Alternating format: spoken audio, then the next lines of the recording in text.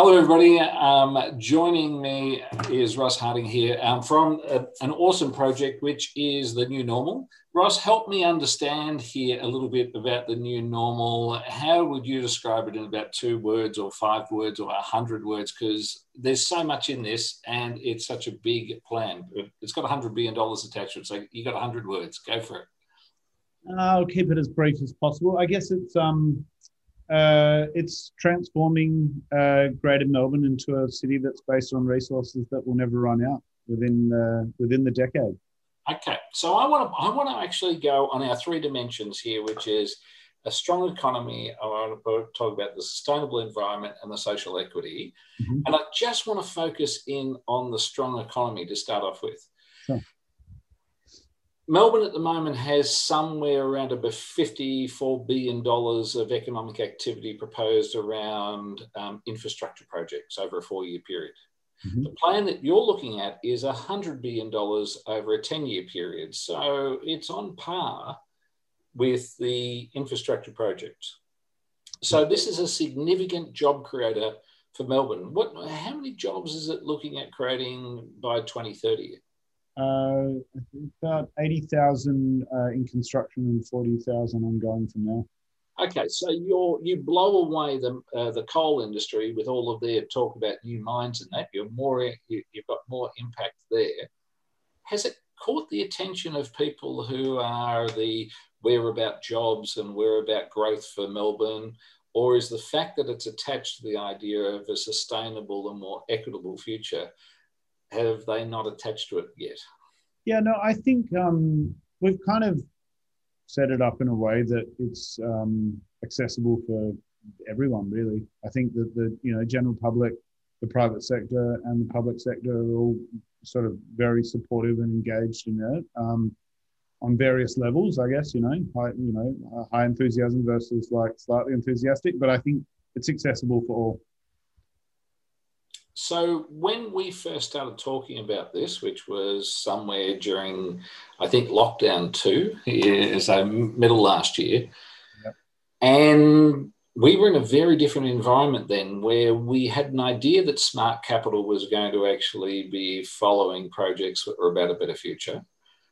But we're now seeing that there's actually a flight from what might have been some traditional stalwart placements that people had, and they're looking for better future placements, low carbon, sustainable, economically sustainable on the environment. You went and did a bit of a pitching round during Design Week in Melbourne 2021. Yeah, there was a pop-up exhibit that you went and did that had demonstration projects there. You had pictures from the different project leaders. 15 projects. How many got funded since you went and did that pitch cycle? 4 of them funded, 2 in serious negotiations, and then there's another 9 that we've still got a fair bit of work to do. Okay, so then that would have to be one of the most successful pitching startup rounds that I've heard, because if I went to somewhere like one of the accelerator programs and we were looking at tech startups, 15 winds up with one being funded and green. There's some small placements, but it's not the sorts of numbers that you've got there. So this is a well-founded proposition that you've got, but it does something which is, I think, now becoming more of people's understanding, which is doing something which is smart for the environment is often also smart for the economy in a city. Yeah. I mean, look, the way that I see this is that it really comes from the position of the inevitability of this needing to happen. And I think, like, really, we have to spend that money at some point in time. And the longer we wait, the more it's going to cost us. So it's like, and I think that was the starting point of I think what's probably interesting about the work we did was just put a price tag on it. What does it cost to create a city that is zero carbon, water neutral, and zero waste? And I haven't seen those figures before, so it was kind of like interesting for us to find them out ourselves. And then really, if you look at it,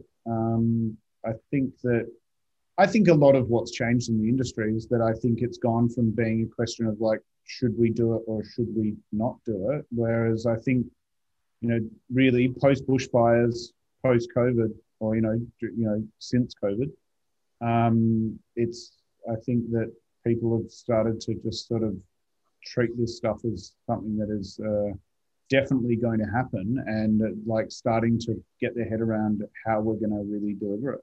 Okay, so I'm going to take you back then to the term that I used before about accelerator. Mm-hmm. We know that there's startup accelerators, that there's tech accelerators. This is a Better Future accelerator. You're talking about there's going to be a new normal that will be happening in either 10, 20 or 30 years' time. How do we actually bring those economic benefits to Melbourne faster so that we get the efficiencies and also we get rid of the inefficiencies? So we get the lift, but we also get rid of the dead dollars that would be happening in the economy. How many people have you spoken to that actually get that economic formula there? Or, because I know when we originally spoke about it, they're the people that need to attach to what you've got here. The people who are going to say, I want to see the smart economic decisions heading in this way. Of course, there's all the environmental side. There's all the social equity. There's the job making, but just raw economics. Have they begun to actually have more conversations, lattes with you? Well, I mean, I think bigger picture, looking at the whole proposition, the whole discussion. I think it's interesting because you can get technical, you can get financial, you can get economic about it, but I think it all comes down to a communications exercise. And I think that when you start talking about figures like $100 billion, I've found it doesn't really matter who you're talking to so much. Like, I don't think that's all that tangible for many people. And I've found that what's been interesting in terms of communication and engaging people on this topic is looking at it top down, bottom up at the same time, and kind of coming at it from here's a $100 billion opportunity. Here's 15 tangible projects that could unlock that $100 billion opportunity. And here's a pathway to get things started. And I think that when I'm having lattes with these people you're talking about, that's what I'm finding people are connecting with. If I was going in there and saying, we think there's a $28 billion energy efficiency opportunity in the city, I'm just a dreamer. I'm just a guy that's wandering around going, yeah, big idea, good one, Ross, who cares about it? But actually, I think what's exciting about where we're coming at it from is going, we're going to do a $2 million retrofit of an existing 15 studio apartment project in Fitzroy. And that's an example of how we can unlock a $28 billion opportunity. Uh-huh. And I think looking at it on that kind of like top down, bottom up at the same time, it's made it kind of like I was saying before, it's accessible to so many people to plug into. We're talking to the unions, we're talking to the councils, we're talking to state government, we're talking to the private sector. And then also like we're really making a big effort to engage with the general public. And so I think that I personally think like quite often these huge and exciting opportunities just from trial and error and talking to people about it, I think that no one really knows how to unlock them and get them started. And I'm not saying I do, but I feel like we're starting to have a bit of movement in what we're doing because we're having a bite-sized crack at moving that forwards. Mm-hmm. So there's two things that really impressed me when I went and looked at the document you've got. One is a page that has all of the local government authorities that are engaged with you. Mm-hmm. And have lent in to what you're talking about. And then there's also the people who are the different design studios who have lent into you. But you've got people like Mott McDonald who are in here. You've also got Atelier 10. This is like the who's who. You're a City of Melbourne here. You've got a Golden Age who are big developers in there. So that's really useful that they're actually saying that they're interested because they want to go build, own and operate properties that are efficient. So, great adoption there. Sustainability Victoria. You're helping those people who are trying to go run their own initiatives. And as you said, everyone's trying to unlock this. And there's a certain magical point where everyone's playing at the puzzle and the bits lock into place. Then all of a sudden there's ennoblement. And that's I think it is Channel 4 in France. They have a logo which is all of these bits, and as they turn around the model, then all of a sudden what look like disparate bits then become this beautiful Channel 4 logo. Uh-huh. And that to me is kind of what you're doing, is by having these conversations, you're giving people the model shifting around, and then that clear path comes through that people can see, this is how I go execute it. And because you've got a collection of people that they then know who they can talk with, who they can partner with. This is not normal in the built space, but very normal in the technology space. Have the likes of Startup Victoria or the innovation people, have they started to kick in and actually identify what you're doing, or are they yet to go see that many of the programs that they're involved with would also fit in with you?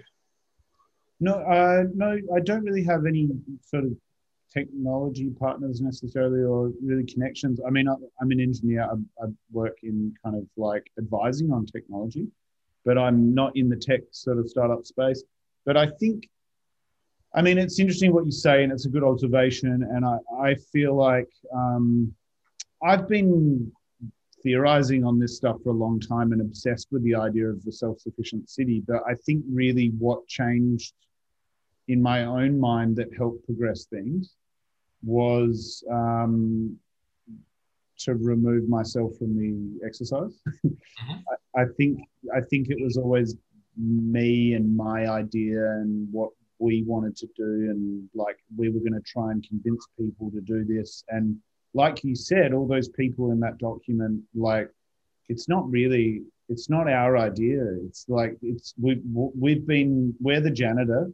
We're facilitating a process, and we've brought an amazing group of people together. And I think that was a big turning point in my personal thinking, is that I think that, fundamentally we looked at it as that humans are instinctively against change. So how do we empathize with that, and how do we make that easier for people to engage with the radical change that's required? And so we've been trying to, in a measured sense, bring as many people in as possible, not just to go out to everyone, but we've been kind of targeting. It went from basically me and my, Will, who works in the engineer, we've just been doing backyard calculations, to broadening it out to a group of architects who then when we kind of presented it to the group, I saw the room, it went from being our idea to the group. I felt like by involving that group, they took ownership. And I think that really, like, the more I think about a city and citizens, is that we all own the city. Like, we're all in charge of the city, but we're not really all that empowered to. And so I think that looking at this project, it's been interesting to then, layers of the onion. There's more people that are, we've then taken the architects to kind of like you said, to present that to a group of people that could then ask the question. We're not saying, like, none of us are saying we've got it worked out. We're all sort of saying, hey, here's what we want to do. Can you help us? And I think that I found that really interesting and unusual, that there aren't many opportunities I've noticed in cities where you actually proactively get to propose what you want to do, and there's a space to be able to say, hey, can you help us kind of do something different? And so I found like, and it is interesting how, like, even as you said, the speed at which the projects are starting to become realized, I think that's because no one's trying to lift that on their own shoulders. If you know what I mean? It's not the projects that we're finding are coming through are more like, oh, well, they were already doing that anyway, and then this was happening, and then they've got a site, and then these guys have got some money, and like it's bringing people together is really all we're doing, I think. I'll take you, and I'm going to show my age here. So I'll take you to 1996, and the Kennett government was wanting to see that Victoria had a first mover advantage in the digital revolution. Yeah? It's a very long revolution, but it's still happening. It's like, that's a long time ago. And at that stage, Ballarat had a few little institutions and a few little things in the high tech world. But there was an effort made to go and get them to coalesce and to get them to become known as Ballarat as an entity that had a speciality. And a lot of that came from IBM, because IBM were at that stage were making their ThinkPad notebooks in Ballarat. And so that then meant that there was an advanced manufacturer of electronic devices. There was assembly, there was research people up there. And they were able to bring that whole ecosystem together and just give them the idea that something existed. And then the magic happens when people think they're part of a movement. Mm-hmm. And what I can see you doing here with the new normal is that you're giving people this idea, you're shining a spotlight into the future. You're turning around and you're giving them an idea that there's that coalescence of people like me. There's a tribe. But there's also some phenomenal economics behind this. There's smarts in here.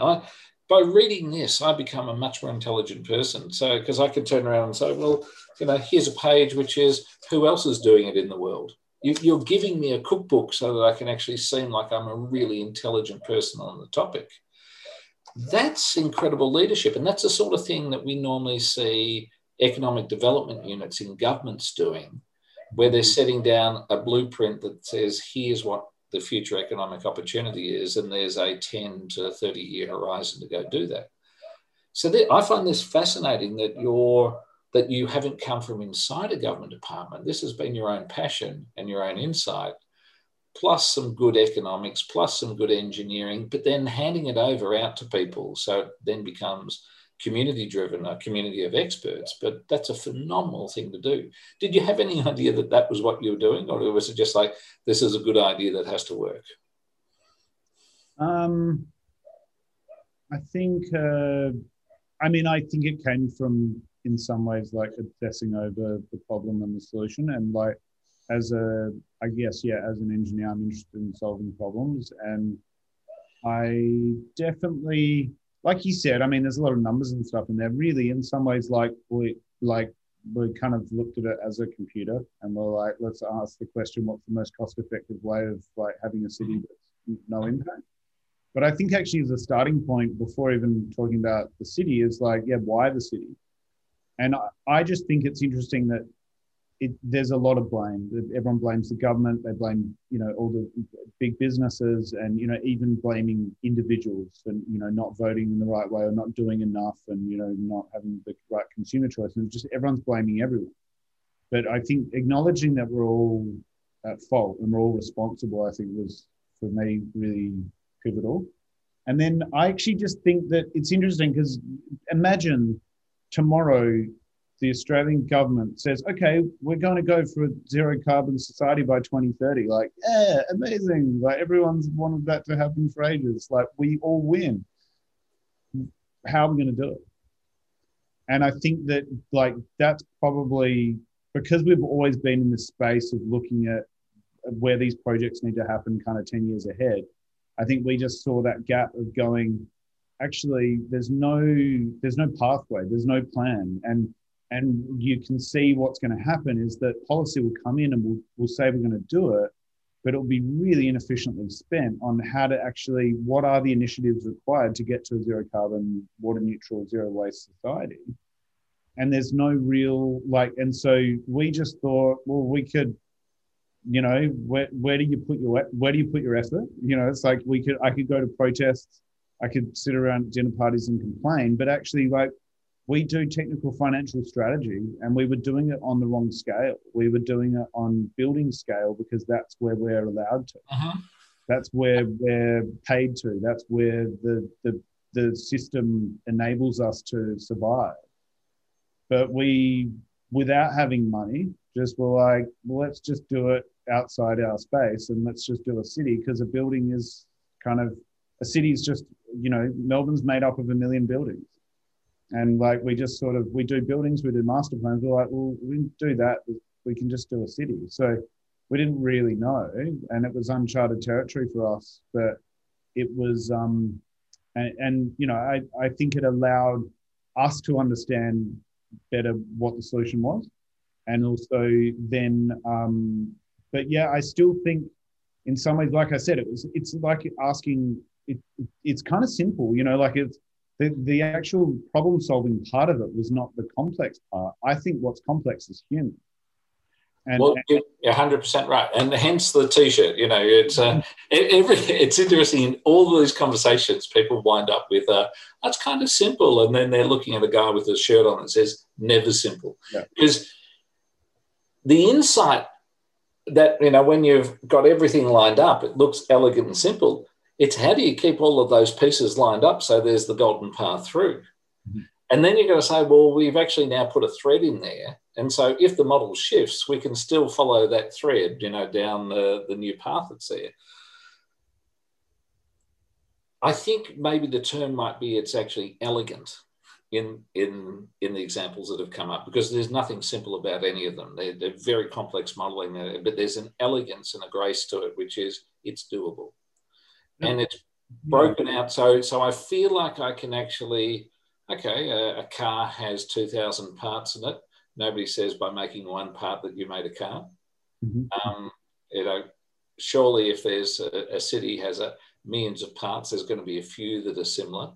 But we know that cities that there's a big bit of software that goes into running a city, which is a collective experience and knowledge. Mm-hmm. And that I think it's fair to say that our software that we had handed over from the 80s and 90s may have come to the end of that operating system's life.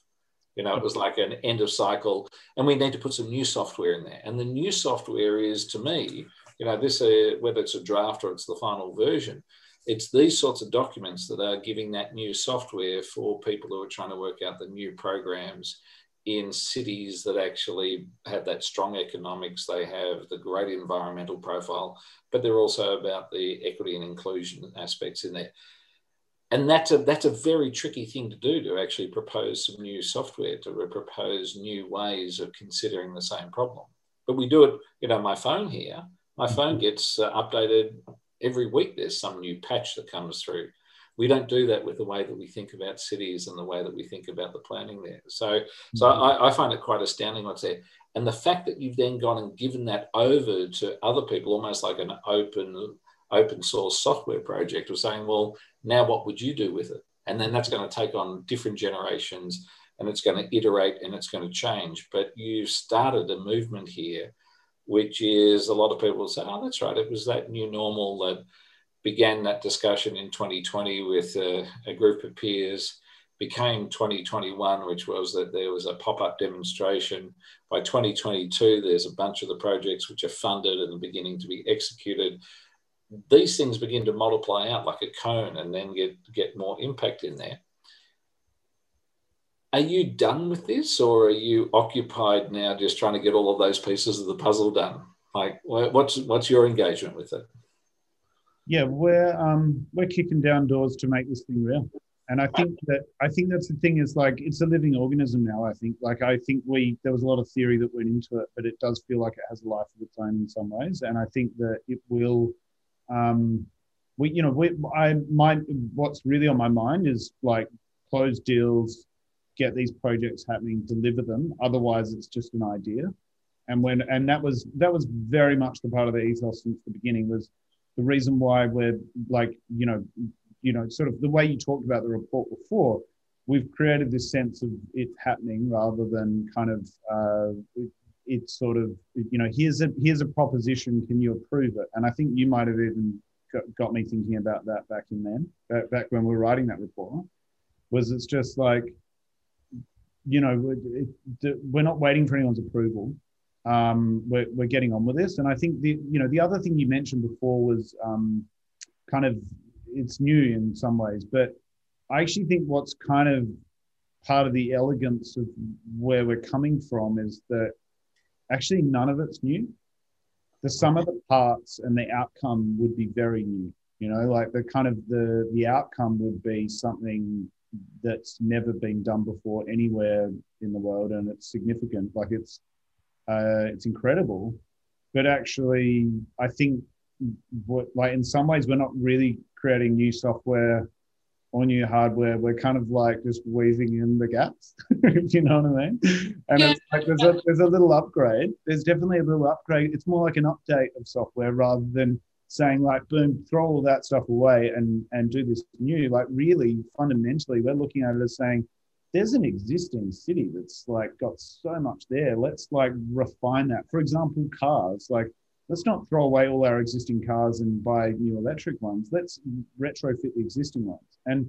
And so it all comes from a very like sort of light touch kind of approach of what's the path of least resistance. And I think I mean, you know, like thinking about it in terms of like problem solving and design and stuff, I think what I've enjoyed is I'm probably a creative person. If, you know, I mean, I think everyone's probably creative in their own way, but I'm really come at it from a numerical background personally. And it's been cool to look at this as something that's like numerically trying to problem solve something, but then going to like bring in design and bring that to the like, I think that has been so powerful. And that's for me when the project got really exciting. It's like 2 years of us punching calculations, writing a report. Who cares? But actually getting 15 of Melbourne's best designers together to basically translate those initiatives into tangible projects that are integrated into the city, that have a feeling, that are culturally connected, like that, and commercially viable and achievable and deliverable and you know, just like engaging and exciting. There's so much to each of those projects. And I think that was like sort of, I think that to me, that's kind of where things started to accelerate and where things have started to really kind of, I mean, we've been motivating each other as well, because it's sort of just everyone's bouncing off each other to kind of like, there's an element of competition in there. There's an element of kind of like, you know, camaraderie, but then also now we have to make these things happen. And I think coming back to your question of where we're focusing, it's like, we're just going to knock off each of these projects. And it's like, you know, we are on a mission to find funds for all 15 projects by the end of the year. And then we've got to deliver them. And then like really what I think is fundamentally very exciting about this is if we went to state government and said, hey, here's all this policy that we want you guys to do, and you've got to do it for climate change, and you've got to do it for these reasons, it's good for the economy and all these things. People are like, yeah, sure. But by building these projects, and basically we're working with the private sector to deliver 15 projects that are demonstration projects that de-risk it for the public sector. And to me, this is what's exciting, is like unlocking policy, which seems out of reach for someone like me in the private sector, by doing physical things that we know how to do all the time. And what's also interesting about that is that those projects are being elevated as a result of that, because it's more motivational, exciting to create a project that's really doing that, as opposed to normal projects where they are like, yeah, that'd be cool to do, but we probably won't do it because, you know, like we need to trim the budget here, we need to trim the budget here. These projects are coming in full force, going like, no compromises, have to do that because it's creating this showcase for these reasons, and it's going to unlock this. And it's sort of like, yeah, I feel like that it's very purposeful, but also like somehow I'm still trying to understand it myself. Okay. I feel like I've been trying to persuade clients for a decade to deliver some of these projects, all of these projects, really. Like it kind of feels like a decade of knocking on people's doors going, boom, can you do this? But I think there's this magic thing about 100 billion with 15 projects. The 15 projects have just become a bit more like, people saying to me, oh, you only need 50 mil. Oh, that's fine. Yeah, 50 mil is easy to raise, like for 100 billion. But if I just rolled in and said, hey, I need 50 mil to build 15 projects, people would laugh at me. So, and you're right there, there's some magic in how you sell the desire for the big pot, not how much fuel it's going to take to drive to where the big pot is, you know. And so we can all draw the rainbow out, but you're saying we need a $50 million fuel ticket to go get to the end of the rainbow. And everyone goes, okay, we want to do that. I want to just pull you back a little and challenge you, actually. Yeah, please. Love a good challenge. You mentioned that you're not doing anything particularly unique, and that the software is there. I want to actually just stomp on all of that.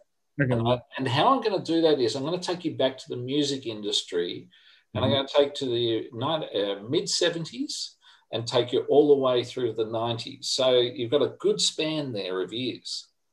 And there's a whole bunch of reasons why things accelerated in the Melbourne music industry that then became bands like Men at Work and AC/DC and INXS, and these bands that had opportunities that were generated through Melbourne, plus all the thousands of other bands who didn't become international successes, but had very good livings and had very good careers and provided a lot of pleasure to people.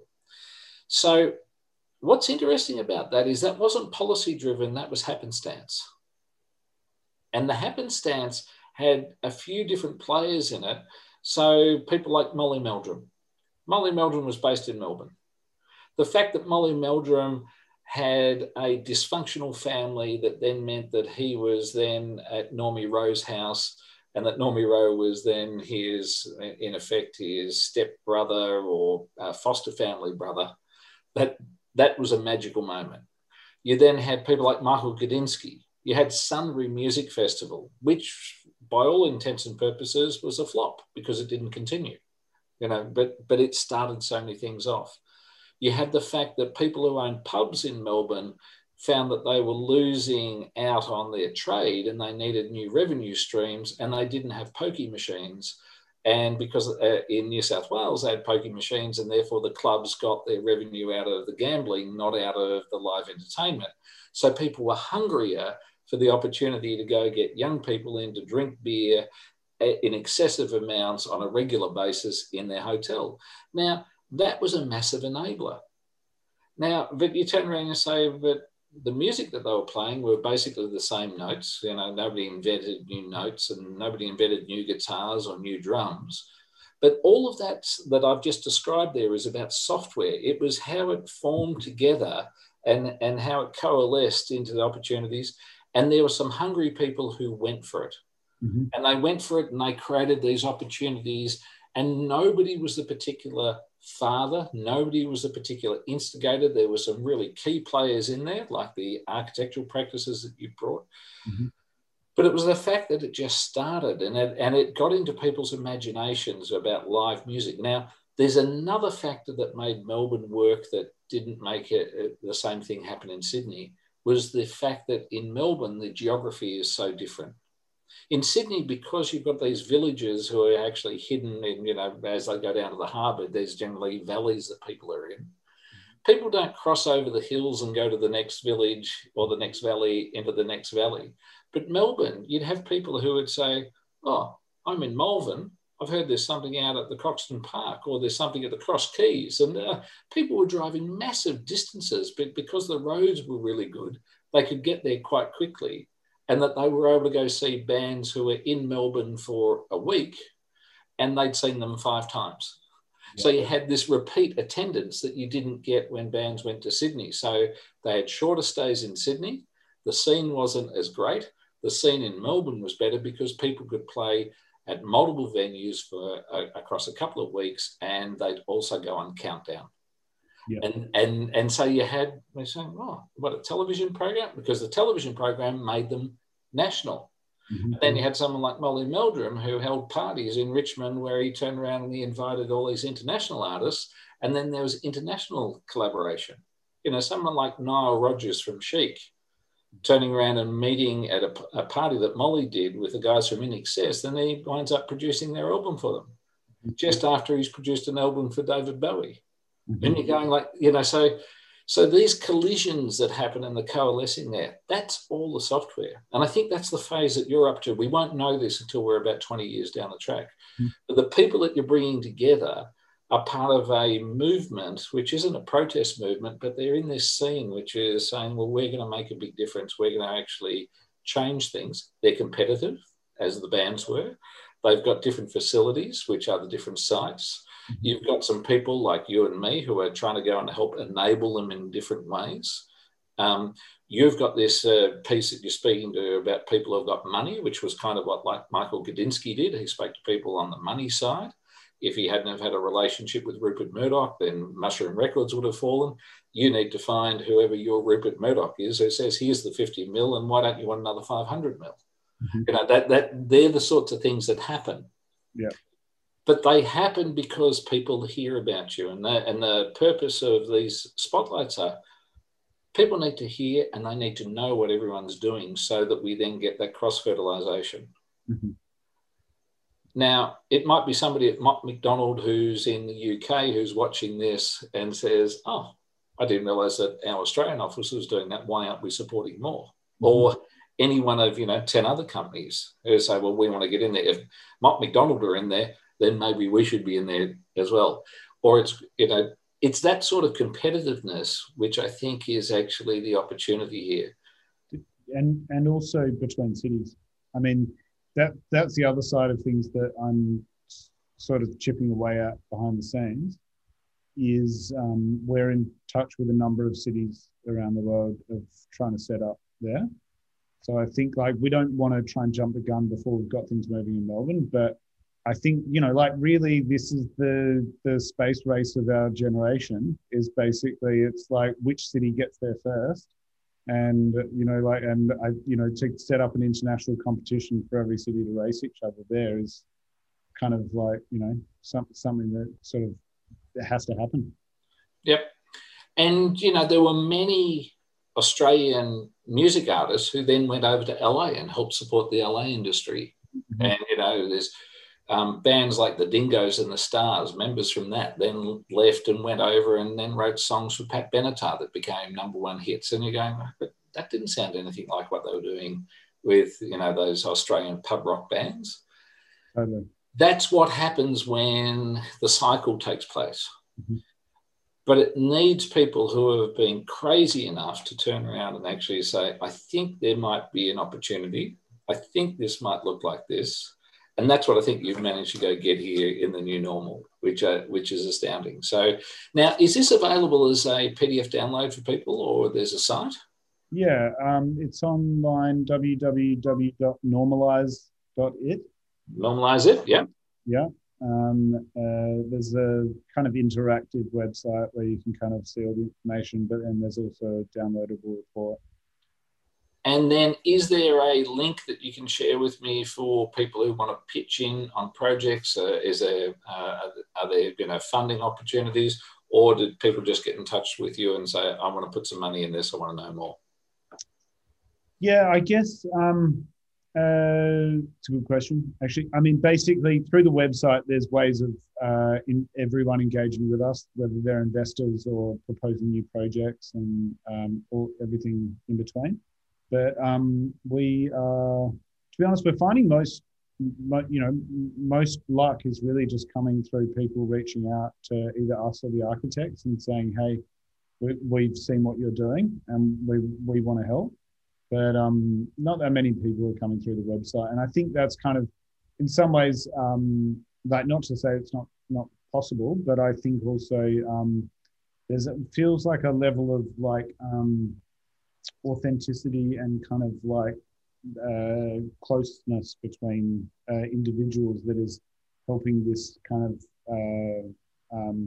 move it at the rate that it should, if that makes any sense. Like, I think I'm not expecting us to have any crazy wins where someone out of the nowhere just offers us 500 mil. And I feel like it's sort of that, I feel like the chipping away approach is sort of part of our economic modeling. Like, we're looking at it as 50 mil this year, but then we're going to get 500 next year, and then $1 billion the year after, and then 10 bill, and then it's going to be 18 bill after that every year until we get there. And, the websites are really useful resources, but in all merger, acquisition, investment scenarios, it's a human factor, and people want to go into a deal room. They want to have some more detail that's provided there. But at least there's a starting point for them. They can say, okay, I've had a look at the brochure. I know the menu that's available. here's the 15 projects. God damn it, I missed out on 4 of them, but now there's 11 left and I can actually and get involved and find out about the 11 projects. Ross, this has been a fantastic opportunity to drill a little bit further, shine the spotlight on the project. Now, there's 2 things I like to do before I wrap up on a spotlight. One is I'd love to ask, what have I missed out and what have we actually sped over that we need to go back and just deal with a little bit more? And the second one is I want to ask, who's inspiring you at the moment? So what have I missed out on as we've been going and talking here? Is there any particular key message that we need to get across? I don't think we missed a lot. I think I mean there's obviously lots of thinking behind how it all happened that we never really covered, but I think probably trying to think if there's anything major that we missed, but probably just I think we got it. Oh yeah, I mean we really didn't cover technology meets culture, and I think that's something that's worth explaining. Yeah. I think that was a big kind of jump for us, and it was theory. Like a big part of this whole project comes from throwing solar powered parties. Right. So tell me about technology meets culture, and let's spend some time on that because we haven't got a time limit here. All I'm trying to do is make sure we're being respectful to yours and the viewers' time. So tell me about technology meeting culture. Easy. I probably have to. I've got to go for a run in about 15 minutes. So well, let's hope we don't take that long. Yeah. We got time. Okay. So look, there's an intentional approach with the project. Like I kind of touched on the idea of empathy earlier, and it's sort of I think that coming back to this point about humans not really liking change and that being a sort of instinctive thing, kind of like stay safe. Stay in your kind of like territory. Don't change too much. It's survival. But then, when we've got change, it's inevitable. How do we manage that? So I think that trying to kind of, I think traditionally old school environmentalism is linked with awareness and saying, I'm an environmentalist. I'm well informed on this topic. I've got information, you all need to know about this and you all need to change, and I'm going to share that with you and you need to be aware. And I think that we've been trying that for a while, and I think that that's not happening fast enough, and I think time's running out and we don't have enough time for the whole population of the world to care, basically, is kind of like my position on the topic. And I think that there's potentially a path of least resistance on that, and it's about making it easy for everyone. And so we feel that the technological solution, there's kind of the why, the what, and the how. And I think like if you ask people why would we want this transition to happen, I think you're asking the wrong question. And I think that's disempowering, and people been caught in that debate for too long. I think the what, you could sit 10 experts, 10 probably the best engineers in Melbourne, for example, or any city, and sit them down and go, what is the technological solution? And probably in a day or half a day, they could all probably sit there and roughly agree on it. But the how is where I think it's really complex. And that's where rather than leaving people debating the what, I don't think 5 million people in Melbourne need to have an argument about whether geothermal technology is plausible in Melbourne, or whether it's wind or solar, or what's the most cost-effective thing, and do we need batteries and not batteries, and do we need cars and not cars? All of this stuff is kind of in some ways I think it's disempowering people because it makes everyone feel like they all need to have a PhD in sustainability to be involved in the conversation. And so our attitude is kind of, in some ways, there's I think to have a big gap, a big step forwards, we need to kind of have a level of like acknowledgement of a solution that feels strong. And so that our approach was, we did that analysis behind the scenes by looking at case studies around the world. And then we basically went out to the engineers in Melbourne and said, hey, here's what we're proposing, give us your feedback, do a peer review. And we got a fair bit of general consensus, some tweaks here and there, but generally everyone's like, yeah, it's pretty much like good enough, maybe is it 150 anaerobic digesters or 160? But it's like, don't worry, like build a couple and work it out later. There's an element of like imperfection that I think needs to happen with this as well. And so, but I think what's been big with this is going how. And I think if we take and acknowledge these things need to happen, then debating the how is where the whole population of the city are extremely important and valuable and entirely necessary. And I think that's where it allows everyone to kind of grab something, critique it, and participate in it, but not slow it down. And that's where our approach is kind of like, you could compare it to poetry. It's like with poetry, you're encrypting information and allowing people to decipher it for themselves. And this is something I learned about through throwing parties, which is like, for years I've been advising people on solar energy systems and batteries and all this sort of stuff. You can talk about the size, the cost, the payback period, the energy generated, the benefits from it, blah, blah, blah, feed-in tariffs, blah, blah, blah. But really, if you connect a solar system with a cool band or cool DJ, and you throw a killer party and you tell everyone that music sounds better when it comes from the sun, they basically come out and have a good time. And you're no longer preaching to the converted and doing awareness. You're basically engaging a whole audience of people that want to come for the fun. They want to engage in the experience. They want to come because there's cool people there and it's fun and it's interesting and they like the music, and it's the cultural connection. And this was where I've wondered for years, why does everyone care so much about these solar-powered parties we throw? And why do they not care about all this other cool technological advice that we provide people with? And it's like, and I realized it wasn't solar and music, it was technology and culture. And so what we did with all of the architects was we said, hey, here's the initiatives, but we want you guys to all find cultural connections for each of these projects. And I think that's been part of the kind of exciting component for for everyone involved, is that it makes it accessible for everyone to engage in it in that process. And I think you don't have to be like, you don't have to care, it's a waste energy plant connected with a sauna. So many people are interested in wellness and saunas anyway. And it's like, to create a diversion and to create curiosity, I think that's how people like receiving information, not being didactically communicated to and information jammed down their throat.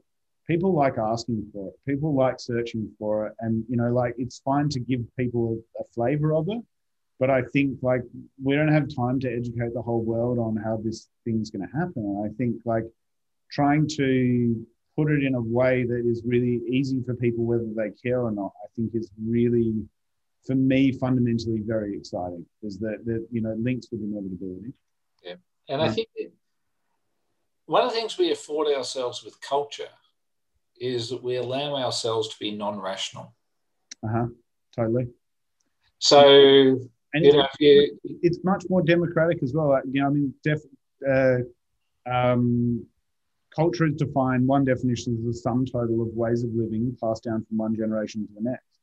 And it's like, this is part of the letting go of this thing, is that it's not my idea, it's not our idea, it's nobody's idea. Culture is us. And that's where we're all part of it. And I think that's why I'm feeling, personally, that's my feeling about the project, is that everyone that sees it, touches it, feels it, connects with it, is part of it because they're part of the culture of the city.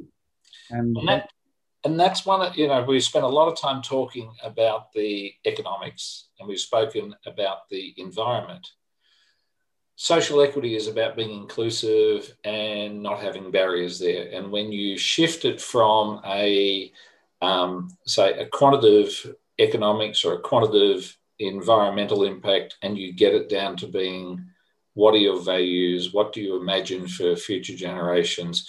Do you want to be involved with this? Then you're getting that democratization of a movement, which is, this is what I imagine I'd like for my children and my grandchildren. Everybody can be part of that.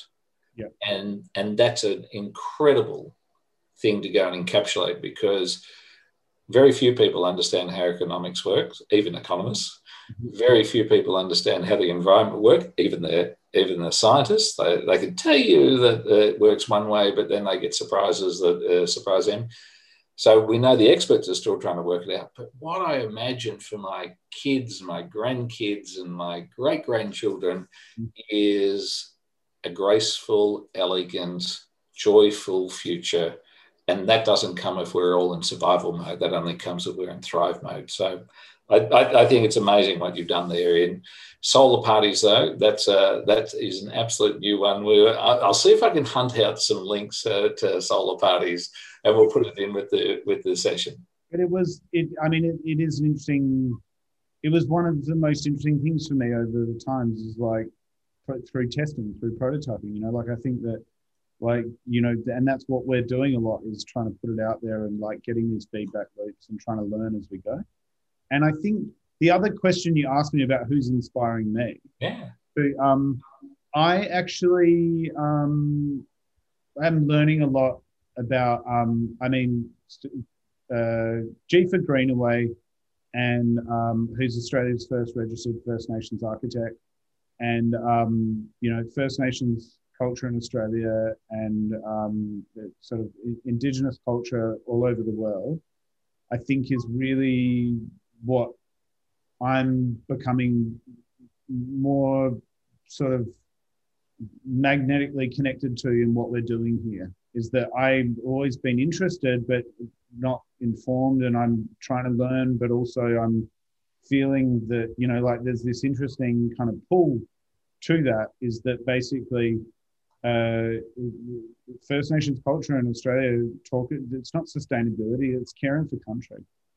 And so we're getting kind of more and more connected with Jifa, and he works with Theo, and I'm really inspired about repositioning this topic in a way of like understanding the land, and also understanding the people that have understood the land for a very long time before, us imposters here that are kind of like hanging out.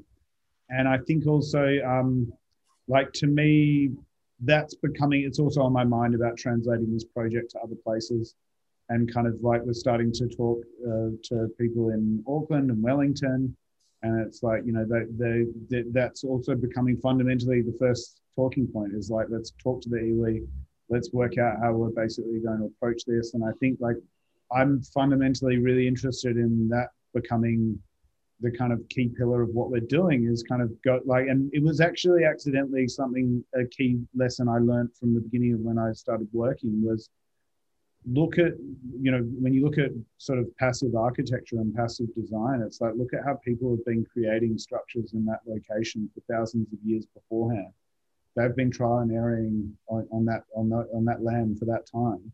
And if they build with thick, heavy walls, or if they build with lightweight walls, or if they, like all of these different techniques have evolved over thousands of years. And then it's only in the last 200 years that when, coal and basically steam engine and electricity comes in, that we start to ignore all of that amazing knowledge that's built up in all of these locations. And so I think like that's where I'm most inspired and most enthusiastic to learn from moving forwards, is just kind of how to engage with and understand and connect with, and on a personal level and on a professional level at the same time. Well, I think what you summarise there is the difference between the idea of the breakthrough economic cycles that people have had, rather than those longitudinal, let's bring everybody along, which is probably more the First Nations. How do we actually get everybody to rise up and everybody to thrive? I've been astounded learning more about what you're doing. Hopefully other people have as well. And I look forward to check in with you in a period of time and find out how those other projects are going, and hearing about the roaring success that is. Thanks for your time, Ross. Thanks very much, Mark. Great to catch up with you.